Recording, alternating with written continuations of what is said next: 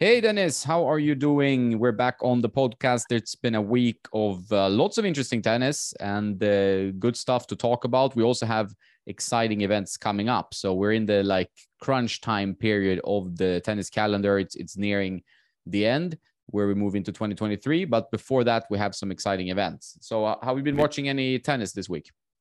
Hola, everyone. I'm good, Giannis. Thank you very much, and thanks for the introduction. As always, yes. I mean, it has been a pretty good week. I think we talked about the unnecessity of the 250s in many ways, but I think these were pretty good, and three really exciting winners. Obviously, Felix found his form, and we talked about him last time. And he's like unbeaten now in 10 matches, and it's a good run what he's doing, and big up for him. But we wanted to talk about the other two guys, who's Musetti, who beat Berrettini in the final on hard court as well, which is pretty interesting. That's his second tour win, because he won Hamburg and now he won Napoli, which was apparently the worst tournament of the year by far. So the accommodation was absolutely horrific. The conditions were awful. It's an old club. It's a beautiful club. I've been there actually, and it looks absolutely stunning. It's by the beach. It's a nice club, but they put like hard courts on top of clay courts, and that never really works out well. Musetti actually did pretty well, and big up for him that he could pull through. He's a really temperamental Italian who has a massive game. I've seen him live when he was 15, I think, and he was one of the big things. I think I already talked about that.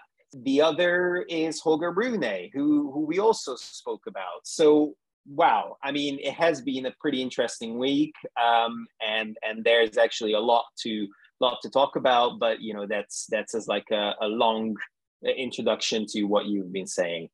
Yeah, but it's funny because that Napoli event was getting a lot of criticism. I guess the scheduling, and they had water coming in because of the wind taking in water from the ocean, like humidity issues. It was just issue after issue with the scheduling and everything. So it was their first time. Then you always have some growing pains. So hopefully next year, if it's still around, it would be a better event. As we talked about before, the Italians are doing really well on the tour and with events and politically in the ATP. So for them, makes sense to have more events. And Musetti, great talent, fun to watch. Really impressed that he beat Berrettini. It was actually Berrettini's first hardcourt final, which I thought was a bit crazy that he has not played a hardcourt ATP final before. But yeah, that goes to show that some players are just much better in certain surfaces, and that's one of the beauties of tennis. In Stockholm, we had Tsitsipas not going quite all the way, but I was kind of predicting Holger Rune to go for a big run. I mean, he's super talented guy, very strong, playing at the Mouratoglou training there, and he's very impressive how he went through that tournament. And it was pretty strong one. Stockholm this year was one of the strongest in many years, I think. We have reflected on that actually Stockholm was like the best tournament. Although when we say that the European Antwerp Open as well was pretty strong, and Napoli was full of Italians.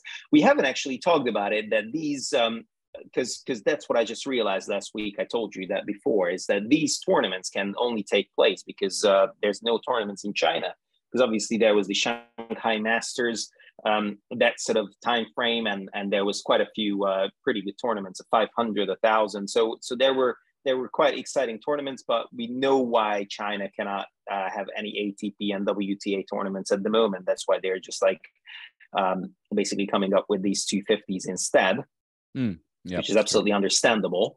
But the other thing is, which was, we praised the Italians, but I was pretty upset with them because Andrea Seppi wanted a wild card for either the Florence or the Napoli tournaments, and he didn't get it, which I think for a guy who has been, in a way, the flag bearer for the Italian tennis for years, this is absolutely pathetic, I think. Yeah, I think that was really, it was a pretty rude way for he was finishing his career. He wanted one more tournament. His body is breaking down. I mean, he's an older guy.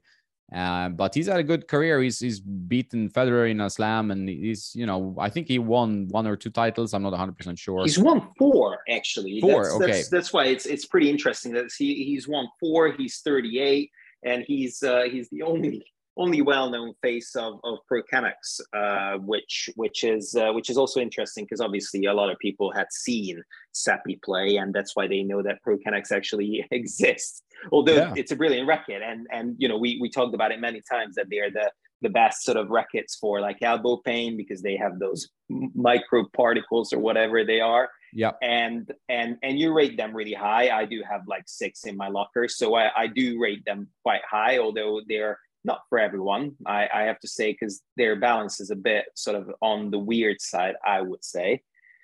Usually, but I know that you can obviously change it. But yeah, they're good rackets, and I did feel for Seppi. He is playing a challenger main draw in Italy this week, so that will be his last tournament. He was like top 30, I think, or top 50 definitely, but top 40, top 30. So he has been a great player. He is deceptively tall because he's like 6'4", I think. So when you see Seppi and his how he plays, you wouldn't actually think that he's a pretty tall guy, but he's like 195 or something. So yeah, great career. I do rate him quite high. He has been, a good 2nd, 3rd round player in slams, 4 tournaments under his belt, which is also pretty impressive.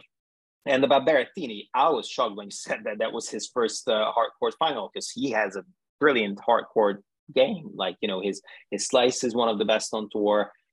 His forehand is, I would say, top 3 in the tour, and his service top 3 in the tour. So, you would actually think that he's brilliant, but he's great on grass. So that's one of his strongest suits, and obviously clay court. Well, he grew up on that. No, it's interesting with some players that they don't. It could be the movement, could be anything, could just be circumstance. But he definitely plays better on grass, which you might not be super intuitive about his style. Same on clay, he's doing quite well on clay for his stature and stuff. But this week, if we move on to that, because there was so many good players in especially the Basel draw, and I just pulled up the draw and I couldn't stop looking at it because it's such a strong event. And must be the strongest. I mean, we don't have Federer playing. He's won 10 Basels, as you might know, but we have like Alcaraz versus Draper in the first round. That's just like an excellent first round potential upset, I would say, if Alcaraz is not like 100%. I mean, he lost first round in his previous event, so who knows where he is. And then we have guys like Dominic Stricke. We talked about him before, super talent, a very interesting player. Auger-Aliassime, he's going to be good. Hössler is also a talented guy, so they play in the first round. Brooksby, Rune, Musetti. It's a packed draw, and we have a first round with Stan Wawrinka and Casper Ruud. So already from round 1, we have some exciting matches.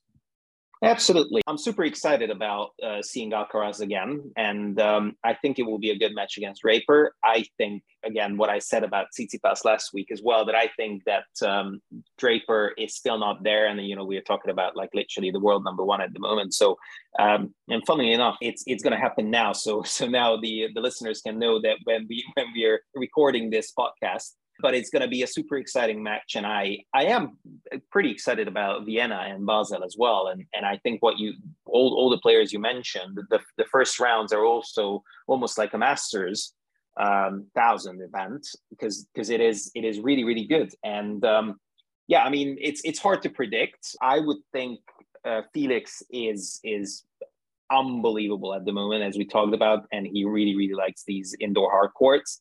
So, he can go on like a streak. I'm a bit surprised that Djokovic is not playing in any. If I'm not mistaken, he's not playing this week.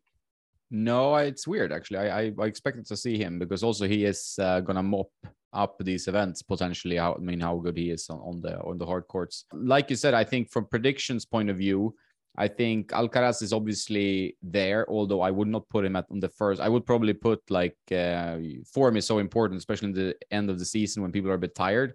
So Auger-Aliassime is a strong candidate, probably the first candidate. But then also Rune, I think, is also in good form. So you have these title winners that can keep on going, and they're young guys, so they're very strong and physically fit. So I think those guys are very dangerous for the Basel draw. But yeah, that's a great tournament. We have Vienna as well, of course, as Erste Bank Open, which is also pretty strong. Medvedev, Basilashvili, Dominic Thiem is back to playing well as well. That's worth mentioning. Sinner, Rublev, Schwartzman, Dimitrov. I mean, you're hearing the draw is super strong. Like these two events, like you said, ATP 1000 standard, like Tsitsipas, Coric. It's, you know, all the matches are good pretty much, even from first round. Absolutely. I'm not sure. I just looked at it, but Nishioka was leading Fritz, which was also pretty interesting. Fritz actually won it. Now I've just seen it. So Fritz won it. Khachanov won. Khachanov is playing pretty well now as well. And I do have to not apologize. I didn't know. I just heard this rumor that it's going to be Medvedev's last game when he played in Astana against Djokovic for the season. But apparently now he's there and playing the he's seen better days, Basilashvili, who has one of the biggest games on tour by far. I mean, he is the biggest hitter when he's on song. Like literally, he's just absolutely smacking the ball from both sides. I love watching Basilashvili. I think he's like one of the players I really enjoy watching because he's just tries to blast every shot, but he does it with some consistency. You know, when he's feeling it, he can play on like the highest level. He can beat anyone really. So fun to watch. He had some custody issues now. I think that might affect his play. Who knows? At least what I've heard from my Georgian tennis friend, but who knows? We'll see if it affects him. We'll see how Medvedev feels physically. I think there's a question mark there, even if he's still playing. But yeah, the event is very open. It's hard to say. I think Thiem looks very strong. I think he's super hungry. He reached the semifinal previous tournament. And yeah, he's going to be dangerous. Taylor Fritz, always dangerous, as we said. Tsitsipas, good run in Stockholm. We'll see if he can carry on. It's hard to predict him to win the tournament. I haven't seen the confidence from him required to win at the end of the season. Yeah, I mean, Rune was playing really, really well, and I'm just pronouncing his name now differently because I think that's how you should say it, Rune or Rune or something like that. So I'm just trying my best to say his name. I like his style, by the way. I really liked him from the beginning, and you know, I rate him really high. We said that we are not that happy with the Mouratoglou choice in general. But I think, you know, it can work out. So, you know, if it worked for, like, Rune is someone who has been there since he was like 12. So everyone knew about him. He was one of those kids. Like Alcaraz and Rune was the two like top guys, like Musetti. These three kids were talked about in the tennis world since they were like 12, 13. You knew that they were something else. Like that was the same with Federer. That was the same with Nadal. That was the same with Djokovic, Murray. So you knew that these guys were a little bit different, a little bit special from a really early age. And you can see, like, you know, now Rune is a top 25, Musetti top 25. Obviously, Alcaraz is top 1, but we're talking about such a great sequence of young players, and it's really exciting. And couldn't have come any better time when Nadal is almost out the door, Federer is now out the door.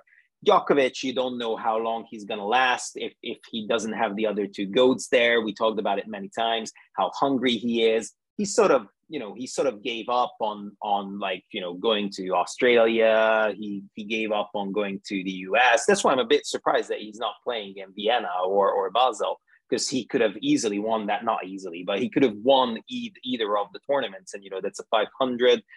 I'm pretty sure that he wants to just win Paris next week. Yeah. And after he just go to Turin and just win that one as well. But, you know, Felix has a good chance of getting into to Turin. And in the form he's in, he beat Djokovic in their last encounter, obviously, in the Laver Cup. It is looking spicy, and I really like the ending of the year. I mean, you know, as a first round encounter, Tommy Paul against Domi Thiem is something else as well. Like, you know, both guys are so much fun to watch. I really like to watch Tommy Paul. He's such a great character, and it's just amazing. Now Domi has 2 semifinals, and you know, he lost to Korda last week. But in a final set, I think it was a final set tiebreak actually. So it was really close. It went down to the wire, and Korda was playing well. But you know, Felix is untouchable at the moment. Yeah, no, that's true. And I think he is a guy that we talked about it last time, like that winning that ATP Cup, although it's a team event, it kind of broke that bubble of having lost 8 ATP finals in a row. Like he'd not won a title. He wins that, and now it seems like he's just unlocked his game and he's ready for it. And I saw a Instagram post by Tony Nadal. I don't know what their coaching relationship is anymore, but they were he was congratulating him on his amazing progress. 2 titles in a row, that's rare for anyone. So I think it's impressive that maybe some of the stuff they've been working on has been sinking in, or whatever has happened. But he's found some confidence level, and like you very well pointed out, he loves the fast courts. Like he loves that slightly lower ball bounce. His serve is awesome on these faster courts. I mean, he's really looking strong with the forehand and serve combo. So he's dangerous now for the end of the year. Yeah, and I think, in general, we spoke about Felix last week, but we can just go on with the praise, because I think what he has achieved, and obviously Tony Nadal is such a winner. He made, everyone knows the story that obviously Nadal is right-handed, and Tony Nadal said that, little Rafa, please pick up the racket with your left hand. And who comes up with that idea? It's brilliant, but who would come up with an idea like that? And obviously with Felix, he's an unbelievable kid, and now he's winning his finals really comfortably as well. So it's not like it's like really, really tight, and it's just like sweat is dripping down and that sort of thing. No, he's just going out, winning it 6-3, 6-4, 6-4, 6-4. He's not even going to tie breaks. He's just breaking the guys wherever he needs to, and then he just finishes it. And his forehand, oh my God, when it's on song, it's a thing of beauty.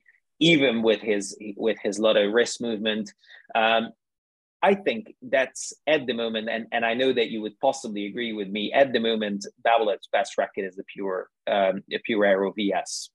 Yeah, he's using an older version, but yeah, and you see that with it's for fast swinging players like Alcaraz, Sok and Aliassime, and they can really generate good pace, but with some control, with their really whippy strokes. And I like watching that style. That's a lot of fun to watch. And he is a guy that I enjoy watching. I wouldn't expect him to go on this kind of run after he lost that horrible match to Ruud when he won like one game or something in Toronto, I think it was, right? Yeah. I think it was. They were in Montreal this year. I think it was Montreal because he's from the French-speaking Canada. Yeah. You can hear it on his accent. He has a bit of an accent in English, which is kind of funny for a Canadian. But you can hear that he's bilingual, obviously, and he can. And his name is obviously French, so he's from the French-speaking community of Canada. And who else plays with Pure Aero VS? Rune or Rune. Yes, exactly. So it's 3 out of 2 this last week to Babolet, which is also quite a good. It has been a pretty good week for Babolet, and Babolet needs a few heroes. I mean, obviously Alcaraz is there, but I adore what Head is doing in terms of sponsorship, and I think it's brilliant that they're bringing in all these players. And if someone plays Head, it's really hard to go away from Head to get to Head. Like what Khachanov did is a different thing, because Khachanov just couldn't put his. I think he plays age 22, right? That's I think his racket. Just couldn't find the mold. Couldn't buy a win when he was playing with Head, so he went back to Wilson. But he has a really, really extreme style, so that's not a surprise. I think Babolet is now doing a good job with Felix, with Rune, with Alcaraz, and it's scary if you think about it that at the moment they are in form, and you have Musetti, who's Head, and he's gonna be there as well. But it's going to be interesting when Djokovic and Murray just decides to hang up the racket, because there's quite a few guys for Head, but not really necessarily on top of the rankings, because we've got Medvedev, we've got Alcaraz, we've got Nadal, who's almost out the door. Obviously, we're not seeing any Head there. And we've got Tsitsipas. Yeah, Zverev, if he comes back, he's Head. but it's an interesting one, and I just wanted to reflect on your last podcast with the Laver Cup stringing team, because big up for those guys. It's just brilliant that not many people do understand that stringing is an art form. I know that you're not the biggest fan of stringing itself. I know you like strings and all that, but you don't really like stringing itself. I like stringing like 1 or 2 rackets. I can't for my life see myself doing 5 to 10. I think that's when, and I also only like stringing for myself. I mean, I'm pretty decent at stringing. I mean, if I measure always the DT values, so you talk about that, you use this like ERT 300, which all the stringing pros pretty much use. And you get this kind of dynamic tension value, which is quite important. Some pros even ask for like, I want it strung at DT 37 or 35, whatever it is. And I always measure it. I try to make sure, my technique is decent. It's not the best, to be fair, but I do like testing strings. I obviously need to string and test my own rackets. But when it comes to stringing for other people, I'm just like, oh no, it's not feeling it generally. Yeah, I know, and I learned it from the best as well. And obviously, when I spoke to Richard and I spoke to Dennis, they are so amazing at stringing. I mean, like Richard Bernal has a knot named after him, so that's pretty impressive in the like the geek stringing community, and there's obviously quite a few nice groups on Facebook which I'm part of, and stringing itself is really, really important, and also we don't really talk about it that much, but it's sometimes almost more important to have your racket strung up properly than to have a great racket, because if you have a 2-year-old string in your racket, it's not going to perform the same way. Usually I have these moments, but please go and string your racket up every half a year if you play once or twice a week, because it can make absolutely miracles.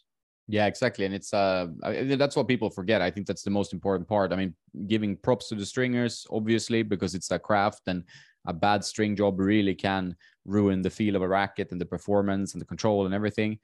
But it's also understanding the importance that it's actually the string that touches the ball. So if you have the right string at the right tension in your racket, it's going to make a huge difference to how the racket plays. I would say it's a 50% at least of how the racket plays. So that combination, finding that sweet spot of racket and string when they work well together and they suit your game, that's where it is. And then when you find that, that's when you should stop playing around with rackets, because then it gets very, very tricky, because you have found that setup that works for you. So I think that many people get lost in this racket search, and they just keep going for years and years, and you don't really improve because you're so focused on the racket. Do you know anyone who actually plays like 5 rackets every week, 5 different ones? Yeah, I know myself. No, I do have a few friends who actually do it, and I've never been like that. To be fair, when I find the racket, I just stick to it. I try to stick to it, and that was my mistake. I tried it twice to go away from these sort of tweener frames.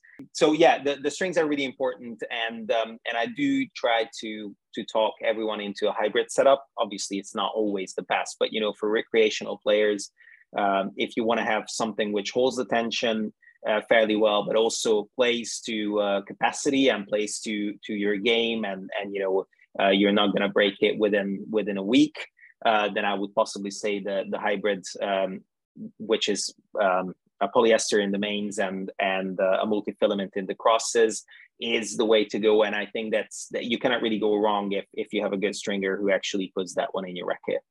Yeah, and you could also, if you want even softer feel, I think one of the main selling points, I think, when I talk to players as well, is that there's so many players with arm issues, and having a softer string in either the mains, which is the main string, so that's going to have the most flavor, or the crosses, is going to help your comfort level. So I think partly going down in tension if you use poly, but try a hybrid. And then if you feel like that's still not comfortable enough, then you can definitely play with a multi-filament also on a pretty high level.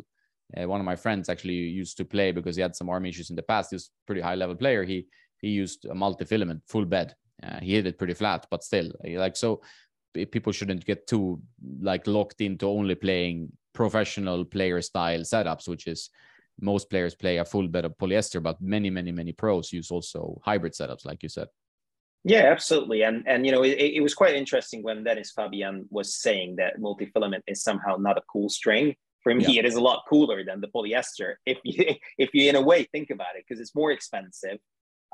You know, it has characteristics as almost like a natural gut, so it is a good string, but it lasts longer. And obviously, you know, in the UK, you cannot really play with natural gut because it's the conditions are absolutely awful sometimes. So you know, we play. There's not a lot of indoor courts, and we play in like these wet, damp courts, and you know, with with that one, the even with the new coating, what the natural gut has and all that. Just use a multifilament. Multifilament strings are great, and you know, you know, in my liking, I'm not gonna say contradict Dennis Fabian, because we were talking about literally one of the best string guys on the planet. That's one of my life goals, to make multifilament great again. It's good, and I think we need to see maybe some more innovation there, and that's coming for sure. I'm sure many companies are looking at it. I mean, they're already started working on softer polyesters, and we have many different soft polyesters on the market. Then there's something in between. But then the multi side there could be more work there. And there's nothing wrong with playing with a multi. I mean, a multi to me feels better. Like if I would string my racket with a full bed of multifilament, I would generally like the feel a lot better. I miss a bit of control. So then a hybrid setup is kind of the perfect blend there, where I feel like I get some extra control, some more topspin, but also the softer feel of the multi or the natural gut, even better if I can do that. But I think people should try it. I think that's a general recommendation. Try a hybrid or a full bed of multi, and I think you won't go back.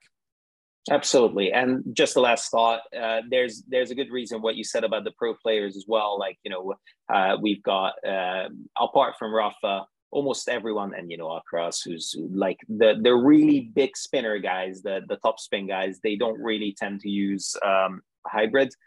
But if you look at Djokovic, if you look at Murray, if you look at Federer, they all play hybrid, gut hybrids, and that's the main thing. Like if you look at Domi Thiem, he was tweaking around with his strings, but I'm pretty sure that he's playing with a gut hybrid as much as I've seen, and I think that worked for him the best. And you know, and yeah, I mean, if it would be the feedback of the multis and the gut is just absolutely unreal. So, you know, that's the only issue about the polyester. It feels a bit dead. So there's not a lot of feedback. What you get, obviously, it's, you know, amazing for spin and all that. But long story short, and just to close this string thing out, yeah, definitely, if you have arm issues, put down the polyester like instantly. And just ease yourself back into it with a hybrid or with a full bed of multi. Don't go as far as gut, because it's ridiculously expensive. If you have money, yes, do it, because it's the best string. Yeah, and it holds tension the best. And I think that you can actually save, unless you're a big string breaker. I mean, then you need to go for polyesters. I mean, these kids that hit with huge topspin, or if you're a very advanced player that breaks strings all the time, obviously, you know, a hybrid might not be enough for you, but for most rec players, even on a pretty high level, I think a hybrid is definitely good enough to play with, and it could be multi or gut, but gut holds the tension the best, and that's why it lasts a bit longer generally than a multi. So it might make sense financially in the end anyway to go for gut. And it was good you mentioned the string stuff, and it was fun to talk to these string legends when I could about the Laver Cup and so on. We haven't talked so much about the WTA. We have the Jessica Pegula. She won her biggest career title in Guadalajara. She beat Sakkari in the final. I haven't watched a lot of tennis in general, not the ATP, not WTA this week. I see some highlights here and there, but I always felt like Pegula could do more because she's quite a good competitor. So it's good to see her winning titles. I don't know what's happening this week, though. I didn't see any tournaments. Do you know? Yes, I know what's happening. So it's gonna be the WTA finals will be next week. Yeah, it was great, Pagula, and we talked about her with the US as well. That we were actually thinking that she's going to make the final. She went to the semis, and that was an unbelievable result. And she has been playing really solid. The only thing which I see, and that might have had a pretty big, because I just went on the ATP WTA app, and I think Sakkari actually played the semis and the final on the same day. Oh wow! And the semi was a 2-hour 26-minute battle with Buskova. So I think that might have had a pretty big effect on her. I don't know what has happened, because obviously we were talking about Mexico, so the weather must be amazing. I don't know what has happened really, but it looks like on the 23rd of October she played 2 matches. So yes, great achievement for Jessica Pegula, and you know, sorry to even mention it, because you know you should be just basically saying that what she did is amazing, but that might have played a part. This week is just for Vienna and Basel, and in a way, it sort of feels like, obviously we're not talking about too far away. It's like within 500k. I think Basel and Vienna, maybe even less than that, like 300 or something like that. So they're quite close to each other. So it almost feels like a Montreal Toronto sort of what was that Rogers Cup. Funnily enough, because I didn't actually think about it that way, but you know, both fields are absolutely amazing, and you know, it would be quite funny that the 2 finalists do play, or the 2 winners do play against each other in like a super match or something. That's just maybe for the future. But yeah, there's quite a few interesting tournaments in the Challenger as well, and there's going to be 1-2-5s in the WTA. So I think that might be the case, and that's why they're not playing anything else. It's a strange one. It's a really strange one, I must say. I think it's I think it's the Chinese part of the calendar, or the Asian swing on the WTA was even more important or strong than on the ATP. So I think that's maybe what we're missing here, because it does feel a little bit empty when you look at the calendar to have you have 2 ATPs, and then you have the WTA finals on the 31st of October, starting on the day after the Rolex Paris Masters, and then there's no more WTA sanctioned event this year. But I think that is in part because I remember back in the day, it used to be, or like last year, it used to be more events, right, on the WTA calendar. Yeah, absolutely. And somehow it wasn't like this Guadalajara 1000 WTA. It wasn't that big of a tournament, I didn't think. Although Mexico usually just is one of the best places to play, and I know that the 500 in Acapulco is some players' favorite tournament, which I can understand in many ways, because I think it's a brilliant place possibly to play. And you know, they play usually quite late in the evening, so they start like 11 p.m. or something ridiculous, and they go on until like 5 a.m. I remember that. So yeah, it's a strange one. I don't really know what the reason behind is. I think it has to be down to China, and for some people who don't know, it's because Shu Haifeng, there's a mystery around her, and you know, we don't really know what has happened. No one really knows, but the ATP and the WTA mutually agreed that they're just going to ban China from any sort of tournaments. And it's a sad thing to do, because obviously now that the Chinese men's players are I mean, obviously the women's players were always pretty good, and there's so many talents in the women's game, it's unreal. But the men's now have quite a few guys who are knocking on the top 100, and there's already one, Zhang, or his name is, I'm not 100% sure, but there's quite a few good young Chinese players who do play pretty big tennis. It's a shame that you get to these political situations, but the rest of the world affects tennis and sports and everything generally. So that's what we're seeing. But we'll see when in coming years, and if she turns up, I don't know the situation there. I'm no idea, but I've followed it a bit before. It would be interesting to hear your predictions because we're going to tackle the Paris Masters next week. And I would be keen to hear your prediction for the 2 events. I put in Auger-Aliassime and Rune, which is kind of 2 picks for the for the Basel tournament, and I'm struggling a little bit more with the Erste Bank, which is also packed. Who are your favorites for this week's? Do we have any big upsets? I think Sinner. We haven't seen Sinner in quite a bit, and his game suits. I mean, his game suits everything, but we haven't seen him for quite a bit, and I think he's a good bat. He would actually play in the last day against Medvedev. I think Medvedev will struggle against Thiem, because I do pick Thiem against Tommy Paul, because I think that Thiem is now playing a bit better, a bit faster. His serve is working well, so I think that will be pretty good. So I will go with Medvedev for Vienna. I think he will actually somehow get it, and he will play Shapovalov in the final, or Tiafoe. I will go with Shapovalov. I might be wrong. He might lose to Rodionov in the first round, or Fritz in the second. But I will just go with Shapovalov, because Shapovalov has been playing well, and you know, when he's playing indoors, again, the same as with Auger-Aliassime, his backhand is absolutely ridiculous. I would break in two if I would have Shapovalov's backhand, because his take back and his follow through is absolutely ridiculous. So he's like, you know, he's doing ballet while he's hitting his backhand. So I will just go with Shapovalov against Medvedev, and Medvedev will win. And it's always hard to bet against Alcaraz. Let's say that I will possibly say Alcaraz might just bounce back and win it. So I will say him.